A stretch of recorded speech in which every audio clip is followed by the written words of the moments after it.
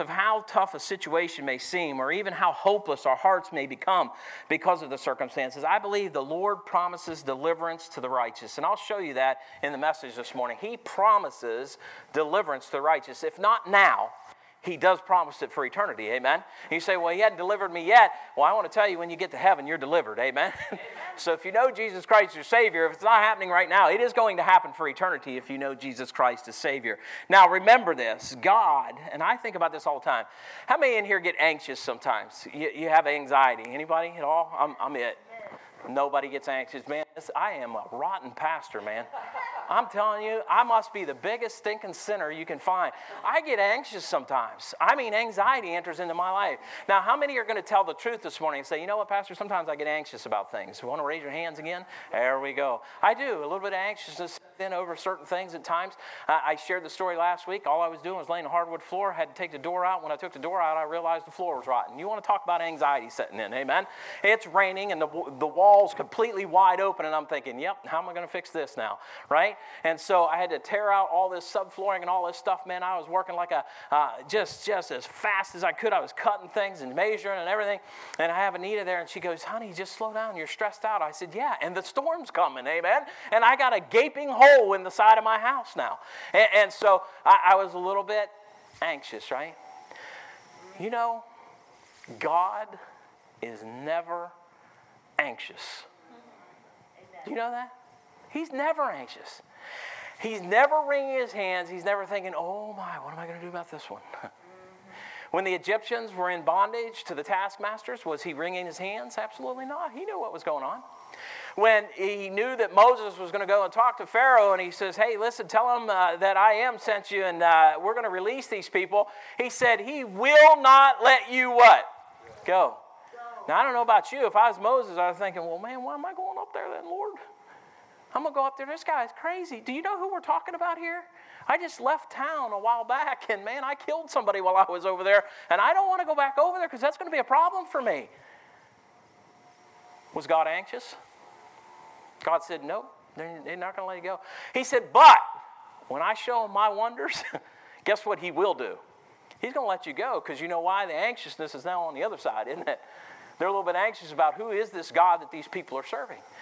Now, here's what I want to challenge you with. Sometimes we hear Sunday school stories, and we've been to Sunday school, and you sit in church and hear this, and we think these are stories, like we're watching some film from Hollywood.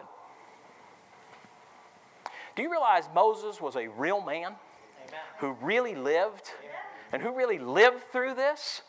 Now, I want to tell you something. When I went up to that mountain, I saw that burning bush. I'm not sure I would have turned to see the sight. I think I would have been booking it out of there. I'm thinking, bushes don't burn and not get consumed. Amen? But that really happened to him. And there he's standing before God. And God says, now I have a job for you to do. I have something that I need you to get done. And so here's what I want you to think about this morning as we go into the message. I want to challenge you with these thoughts that God is never anxious. And therefore, our levels of anxiety go up and down. But I want to tell you, don't fall into the trap of anxiety. I don't think Moses did. I think he finally got to the place where he said, because remember, he's asking God all these questions. Well, who do I tell him sent me? He's trying to find out what he's going to go do here. He remembers what he has to do.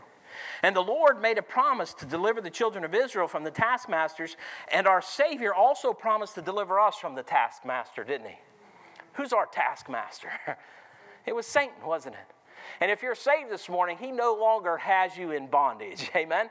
You are free to serve and to worship God and to give freely and to do what God's called you to do. Isn't that wonderful? He has brought us out of bondage, hasn't he? And the same thing he was doing with the Egyptians here. He was going to bring them out of bondage by his mighty hand. He was going to accomplish this. Not by the might of men and not by the might of women and not because he gave them the spoils. He was doing it because he is God and that was his people. Amen? And he's going to deliver them. And when I look at this in the situation with Israel, in ours today, it takes faith to trust the Lord. And God will never allow you to walk away empty. Do you believe in your hearts that Moses had to trust God when he went back to Egypt? Yeah. He had to trust him. I mean, he's going to trek it all the way back across there and then go tell this man who has these people in bondage, he's going to let him know, listen, you're going to set these people free. And when he tells them, he says, he will not let them go. But I'm going to show myself to him. Do you know, sometimes we're in the midst of something and God has to show himself first before things get resolved. Anybody with me now? Yeah. And in the middle of it all, God never lets us go empty. He always gives us his Spirit if you're saved, amen? He's not going to let you go empty. And so as we look to the Scriptures, when the outcome looks too great to overcome, what do you do? When the outcome looks too great to overcome, what do you do? Do you give in to the taskmaster, Satan, and let him cause doubt and fear and dread in your heart and in your mind? Or do you turn to the Lord and say, you know what, I'm going to trust God. I'm going to trust his word. Hey, listen, this is not just true. This is what, folks? Truth. Sanctify them through thy word. Thy word is what? Truth. This is not just true. This is truth. And we're going to look this morning at how God shows us in the Scriptures that he gives us assurance. And by the way, God always, listen to me, God always has an objective. God always has an objective for a people or an individual. He always has an objective. He's accomplishing something. God does not do anything just to do it fleetingly. He does it because he is God and he has a purpose for what he's doing. And then thirdly, I want you to think about this. What a wonderful God we serve that he does this, but he gives you and me the power to endure in those situations. Does he not?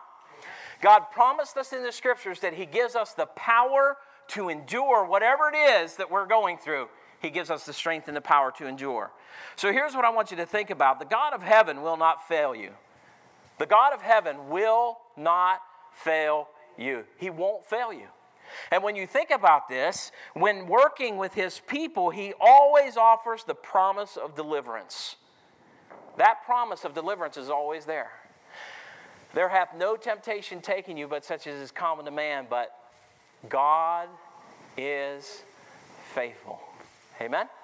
Who will not suffer you to be tempted above that you are able, but will with that temptation also make a way to what? Escape, that you may be able to what? You can handle it. Do you know how you're going to handle it? Because God is faithful. Not because I am, but because he is. When I look to the Scriptures, the promise of deliverance, the fulfillment of his purpose, God is always going to fulfill his purpose. God is always going to fulfill his purpose. God will always do that. And lastly, he will give you that power to handle it in the midst of it all. He'll give you the power to endure. Now, many already know the end of the situation with Moses and the children of Israel and Pharaoh and the Egyptian people. But you know, sometimes we just let that go in and out the ear. How many of you would not be astounded if you walked down here to the Erie, Miami, and all of a sudden it just spread apart for you to walk across and it was dry land?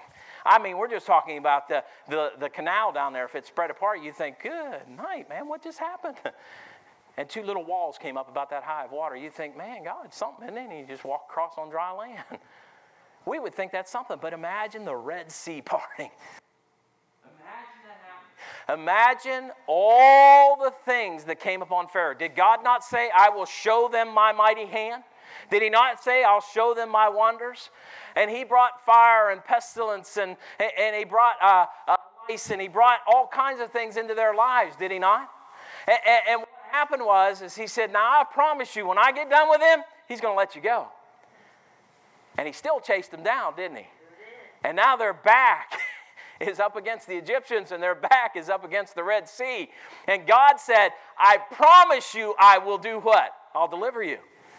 Now, here's the thing. Those Egyptians had to, or the Israelites had to believe that when they were standing on that shoreline. Would you agree? And the thing of it is that God had to take them across on dry land. When the Egyptians come rolling in, what happened? Now listen, we always look at that and we think, wow. You know, I remember watching that, the Ten Commandments on TV. And I remember seeing that. But do you realize that really, Hollywood cannot do what God did. They could not even compare to what God did. And the parting of that Red Sea was so miraculous that day. But what was even more miraculous is that they went across on dry land. Now, I want to talk to you about this because it wasn't two people running across there as fast as they could. Thousands upon thousands of people had to cross there and keep the Egyptians at bay while it happened. And when they get to the other side and the Egyptians start coming after him, he had to swallow up all the Egyptians. Do you know faith didn't end whenever the sea parted? Faith had to still continue while they were on the other side, didn't it? And the thing of it is that what happens to us is we get through it and we get to the other side, and sometimes we forget our faith, don't we? And God didn't want them to forget their faith when they got across to the other side. I want to challenge you with some thoughts this morning. When this was first communicated to Moses, it took faith to advance into this promise of the Lord. And Moses had to trust the Lord. And when you and I read God's word, we must have faith that all the promises that God's made to you, to me, will be fulfilled. When I look to the scriptures and I see that he's coming again, how many of you believe that this morning? How many of you believe that the trump is going to sound? Yeah. How many of you believe that we that are saved are going to hear that sound? Amen? And how many of you believe that the dead in Christ are going to rise first? You know, I think we're going to observe that happen. Because we're going to still be here. And he said, and the dead in Christ shall rise first, and those that will remain will be caught up in the air with him. How many of you believe that this morning? Amen? Oh, yeah. His promise, just as he promised he was going to part that Red Sea, he's promised us he's coming back again. You know, we ought to live like he's coming today. Amen? Not like it's going to be some later date. When I look at this, both now and in Moses' day, there is a taskmaster. And Satan then and now does not want God's people to succeed, but to have a life of defeat. He wants us to distrust God. And so we'll live distrusting God rather than trusting God and live the way God wants us to. And I want to challenge you in the way you live from day to day. I want to challenge you in what you do and what you think and what you say and where you go and what you believe and what you're doing with your day. I want to challenge you with that. Because listen, there's coming a day. Listen, there's coming a day when the trump shall sound. Amen? And those dead in Christ are going to rise. And where am I in the midst of all of that? I want to challenge you with how you're living. What the Lord wants for us is to live by faith and trust the living Word of God. And the promise of the Lord now and in the time to come and yet future is there before us. Let me give you a couple of verses. You can write these down. Joshua 21:45. There failed not aught of any good thing which the Lord had spoken unto the house of Israel. All came to pass. Everything that God said he was going to do, he accomplished. How many of you believe he's coming back again? Amen? He's coming again. Now listen, that ought to excite us. That ought to just really stir us up a little bit and say, you know, how am I living? Amen. What am I living like? He said in Hebrews 11:16, but without faith it's impossible to do what? You can't please him. Do you know what it takes to believe that he's coming back again? It takes faith, doesn't it? The day I got saved, it took faith. And I believe that at any moment Christ could return.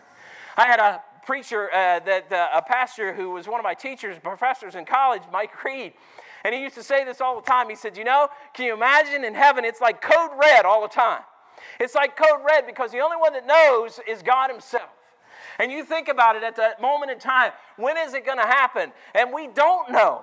And you say, well, it hadn't happened today. It didn't happen yesterday, Pastor, and I don't believe it's going to happen tomorrow. That is not faith. That is not believing God. That is doubt. But God told us in his word, he's going to come back and he's going to deliver us. Amen? When I look to the scriptures, he says, for he that cometh to God must believe that he is and that he's a rewarder of them that diligently do what? Seek him. You've got to go after him. How many of you really search for him as hid treasure? How many of you have lost that savor for God? How many of you just say, yeah, if I read my Bible, yeah, if I don't, yeah.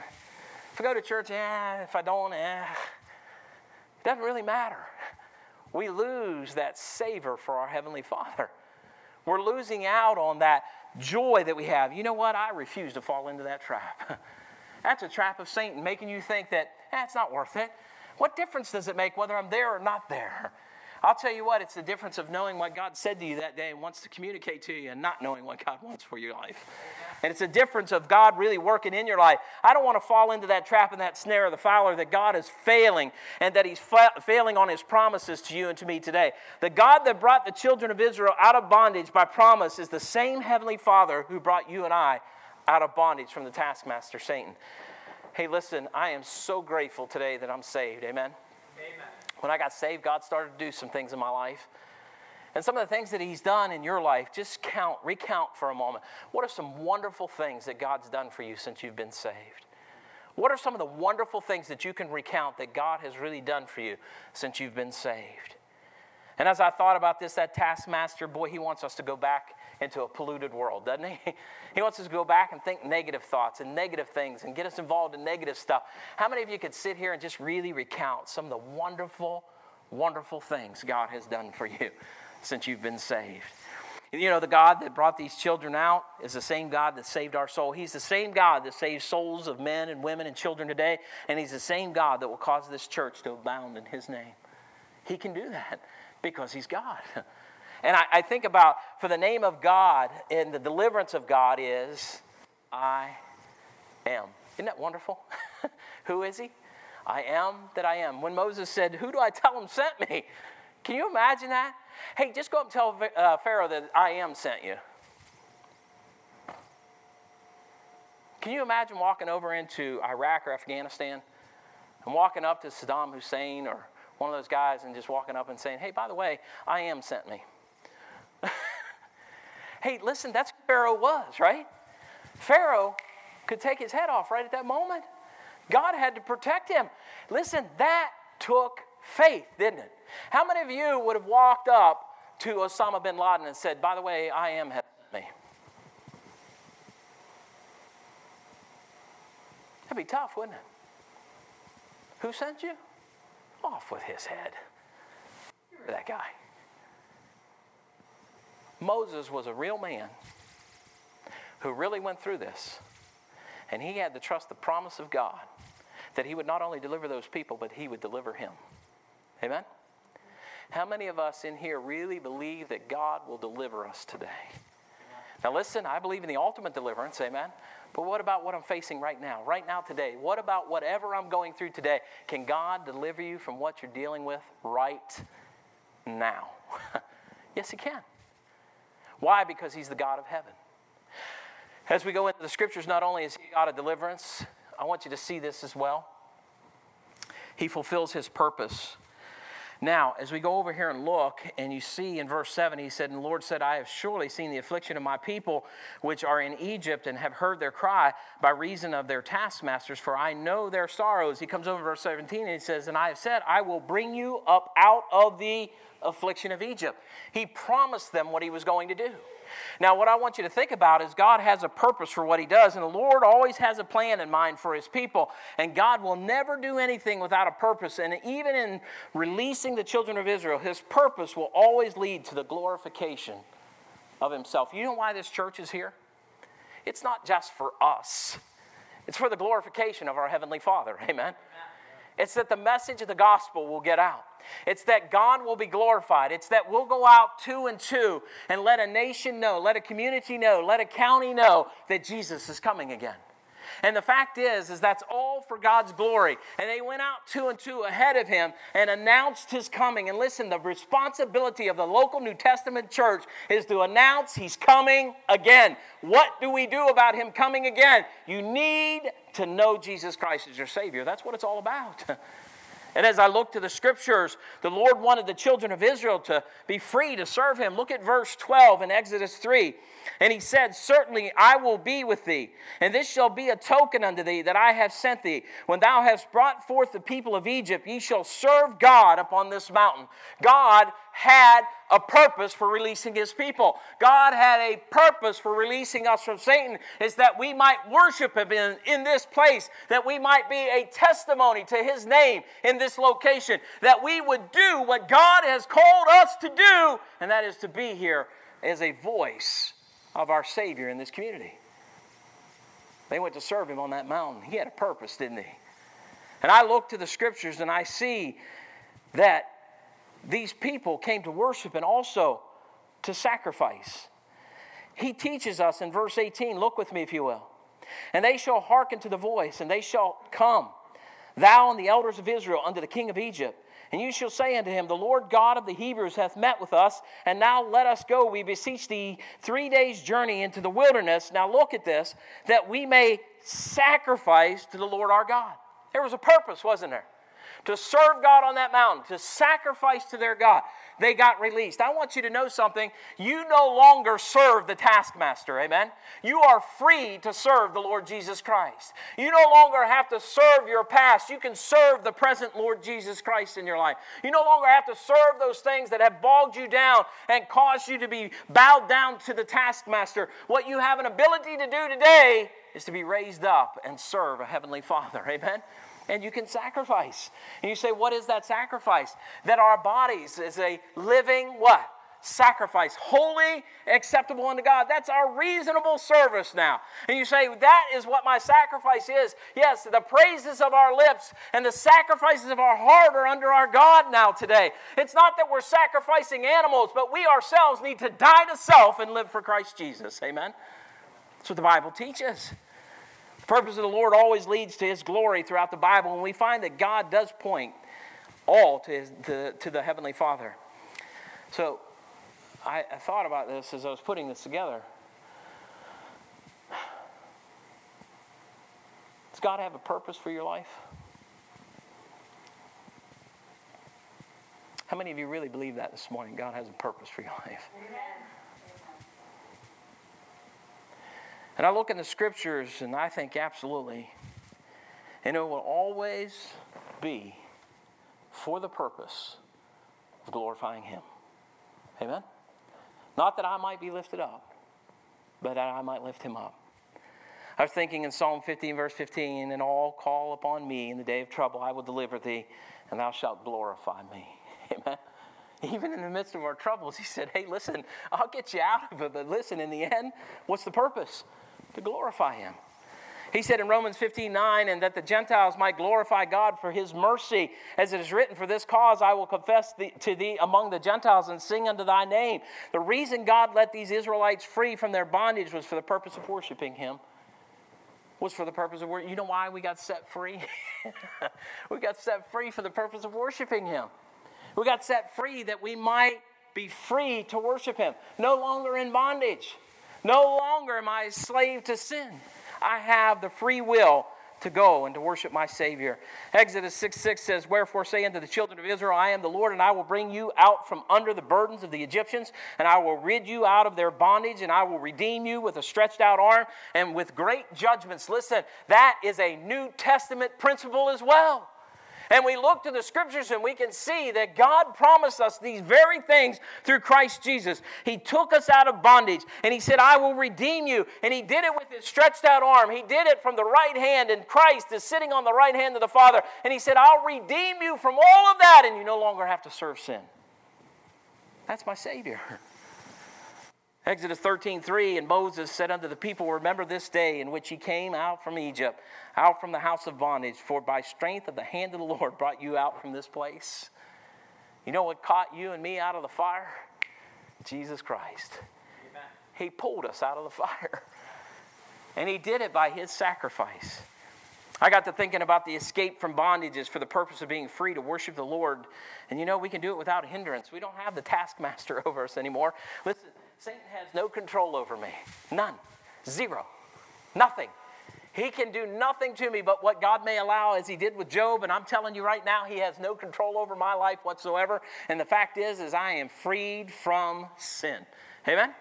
And so I know that the wages is death. But listen, I have that free gift from God, that eternal life. And so now I'm free to serve Him. Free from bondage. If Satan can keep you defeated and keep you distrusting God, he'll do that. He'll keep you in that place. He'll keep you in that place. As a Christian, he does it by causing you to purchase sin. Satan causes you to purchase sin. You know what? You look at it, you start getting tempted. The spirit is willing, but the flesh is what? I see that sin, and I go to purchase it. You know, God already paid for that. It's already been bought and paid for. Hey, Brother Jim. Listen, Mrs. Warnick and I just bought this house out here. And what I'm going to do is, for the next 30 years, I'm going to send you my mortgage, and I want you to go ahead and make sure that gets paid off. When it's done, whether you do it in 10 years or 15, I want you to go ahead and take care of that for me.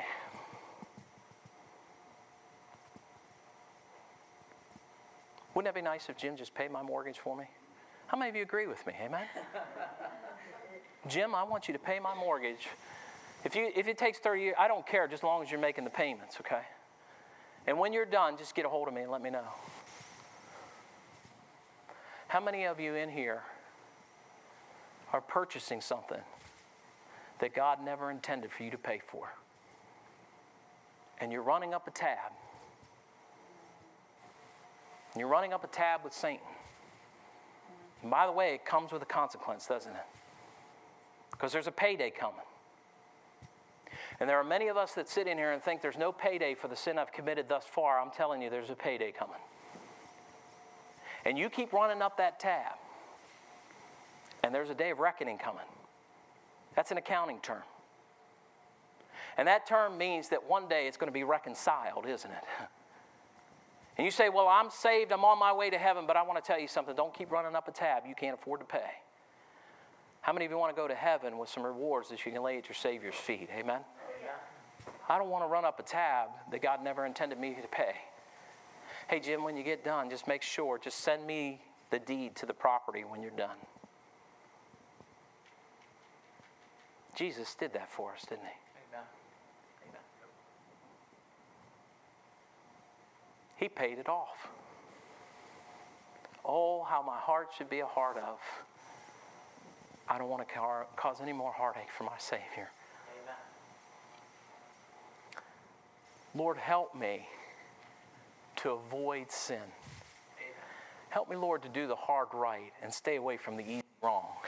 Amen? Amen. Help me to do those things that are most pleasing to you, Father.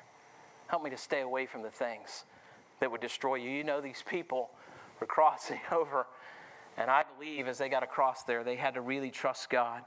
And what Satan wants you to do is run up quite a tab, distrust God, don't believe him, live defeated, and let yourself run up a tab that Christ Jesus has already paid. Why would you do that? And the thing of it is that we get to that place in our life where we build up such a tab that the taskmaster now has control over us. And the Lord has delivered you and me from that taskmaster and from sin and our sins, and his purpose is that we would be free from sin to worship the Lord Jesus Christ. God has provided a way of salvation, and he provides the saved, and I love this. He provides the saved with the Holy Ghost. How many of you say you're saved this morning? Again, say amen. What's inside of you is God. God not only is there to convince us what is right, he's there to tell us what is wrong. Amen? And how many of you eliminate things that you know you should be doing in your life? How many of you eliminate things that you know you should be doing in your lives? Those are called sins of omission. I know I'm supposed to be doing this, but I'm not. Then there are sins of commission. You know what that is? I know this is wrong, but I'm going to go do it anyway. And I'm going to go commit that sin. So I take things out of my life that should be in my life, and I put things into my life, things I should be taking out of it. And you say, why the guilt, Pastor? Why the heaviness? I'm telling you, Jesus died for sins of omission, and he died for sins of commission. And why keep committing those things and omitting those things when Jesus Christ already paid the price? He already paid the cost. He already delivered you from it. He's already brought you out from it. God's provided a way for salvation, and he provides the saved with the Holy Ghost that we do not give in to those temptations. His purpose is not to leave you empty, but to fill you with his word. Amen? Thine word have I hid in mine, that I might not what? Sin against it. Does he fill you? Does he fill in your heart? The last thought is this: our Heavenly Father always provides the strength to overcome. In verses 19 through 22, he said, and I am sure that the king of Egypt will not let you go, no, not by a mighty hand. He's not going to let you go. Satan doesn't want to let you go. If he can keep you defeated even in a saved estate, and you know that heaven is your home, and he can keep you defeated and distrusting God, he's got you where he wants you. Listen, the guy in the bar that's sopping down the alcohol, and the person that's on the street with a needle in their arm, and listen, the person that's in deep to pornography and fornication and adultery and all those other things, he doesn't have to mess with those people. They're already there. Sometimes he wants to come and mess with you. And that's why we need our deliverer. That's why we need the power to endure. Amen? And the power of God. Those of us who are saved have the assurance of a permanent deliverance from the taskmaster, and I'm so grateful for that. And the Lord does it for the objective of bringing praise to his holy name. He also gives us the power. We have power to tap into things that unsaved people don't. I was challenged in Sunday school this morning, and I just asked them the question, where do you turn to in your times of trouble? Do you turn back to your old philosophies, your old ways, or do you turn to God? When something enters into your life and you don't like what's entered into your life, how many of you can say this, in everything give what? How many of you would do that in the midst of your trial? In the midst of your trouble, you say, no, I'm not thanking God for that. And the thing of it is that there are things that enter into our lives, and God's looking for a faithful people that will trust his power for you to endure. Let me ask you something. Did the Israelites have to endure? They had to, didn't they? They had to cross that Red Sea. The Lord will stretch forth his hand, and by his power and by his might, he can resist the hand of man, and man cannot resist the hand of God. God's hand is greater than man. Amen? Amen. And God can help us to overcome. As we think about this, notice how the people left their bondage not empty, but God provided his people with the spoils of the enemy.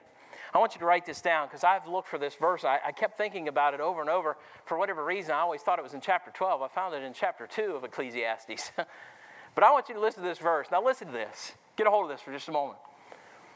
He said in Ecclesiastes 2:26, for God giveth a man that is good in his sight wisdom and knowledge and joy, but the sinner he giveth travail, to gather and to heap up, that he may give to him that is good before God.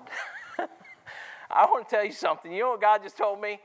He can take from my enemies and give it to me. Amen. He can take from that evil person and put it in my hands. Amen? Because God knows that I'm going to do good with it. Now here's the thing. That is a promise from God. Amen?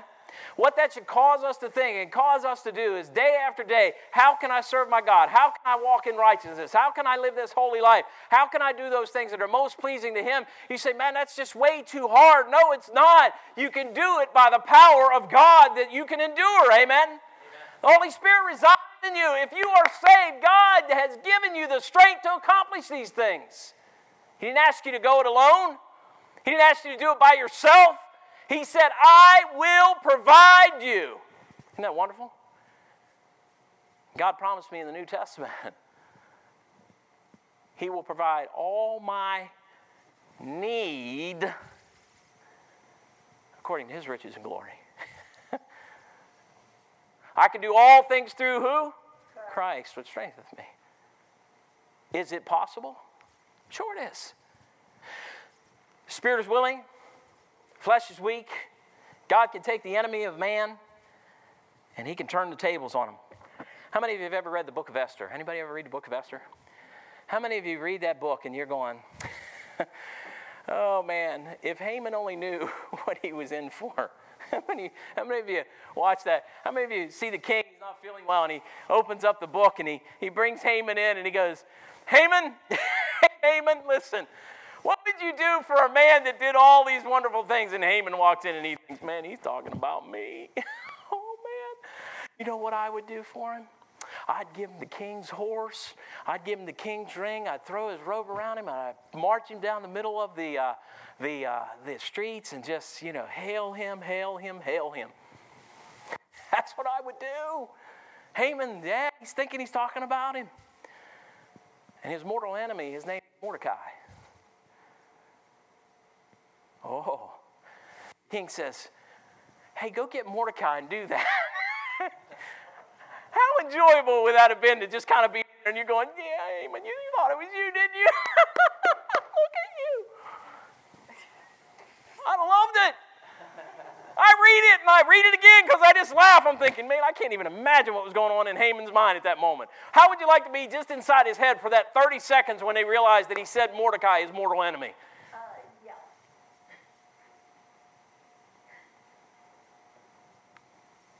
So things progress. They get worse, don't they? They get worse. Mordecai knows this is going to be a problem. It's going to be a serious problem.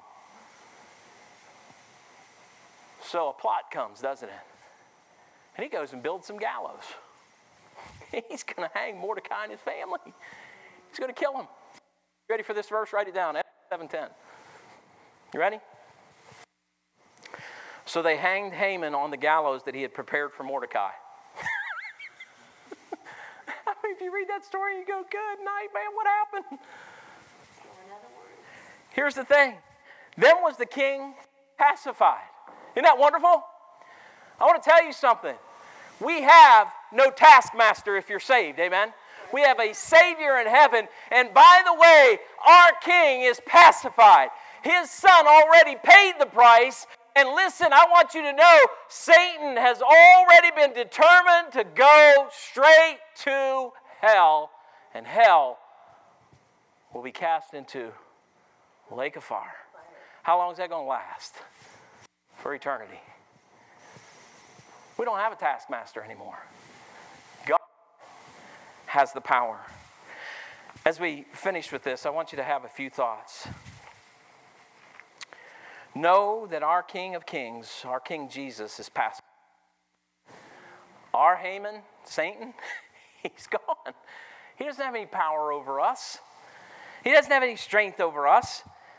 And the power of God will never leave the Christian empty, and our King provides for our every need, and He will now and for all eternity. He'll do it. He takes care of us. I believe Moses was given, if you would think about this, how many of you agree that was a daunting task, a daunting responsibility? How many of you would want that? You got 1 million people coming up behind you, and they're counting on you to get them across the Red Sea, and here comes the taskmaster, and he's right up on your tail. Most of us can't even handle someone riding close to us in a car behind us, amen, let alone have 1 million people behind us, amen. I love it when Moses, he gets upset with him. He said, why chide you with me? Did I birth all of you? Huh? I didn't give birth to all of you people. What's wrong with you? And the thing of it is that there's those times where this daunting task was before him, and our responsibility is to believe God and not the taskmaster. And I believe that's what he did. And listen, the indwelling Spirit reminds us of our salvation in Christ Jesus. Listen, that penalty's paid. You are free to serve the Lord Jesus Christ now. You don't have to serve sin. And I thought about this, and let me read this to you. I wrote this down, and I just really thought about, you're free to serve the Lord, and do not think about the return to the past for your Canaan. How many times did they go out in that wilderness and they thought back on the leeks and the onions? Don't think on your past. Don't think on your past. Canaan is before us, amen. I want you to think about this. Heaven, the land of milk and honey, stands before you, and the power of God is there to uphold it all. Write these verses down. Psalm 37, 23 through 25. Psalm 37, 23 through 25.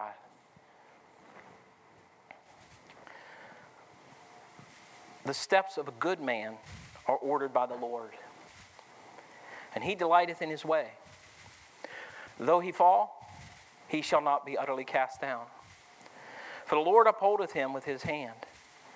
I have been young and now am old, yet have I not seen the righteous forsaken, nor his seed begging bread. It says in the end here, but every woman shall borrow of her neighbor and of her that sojourneth in her house jewels of silver and jewels of gold and raiment, and ye shall put them upon your sons and upon your daughters, and ye shall spoil the Egyptians. In verse 21, ye shall not go empty. God can even take from the ungodly and give to the godly. God said in his word, though a good man shall fall, he shall not be utterly what? Cast down. Think about it for just a moment. And God will not leave you empty, but I think he takes the spoils from even our enemies to fulfill his promise. Amen. Here's your challenge this morning. Do you the promise of deliverance? Believe the trump shall sound and the dead in Christ shall rise. Amen. You believe that? Secondly, I want you to consider this then. How many of you would say, God is going to fulfill His purpose. How many believe that? How many of you believe that this place is going to burn up with a fervent heat? Amen? So if God chooses to take from the enemy and give to the righteous, is it not His choice? We have the power to endure. Amen? God gives us something that the unbeliever does not have. We have a revival coming up.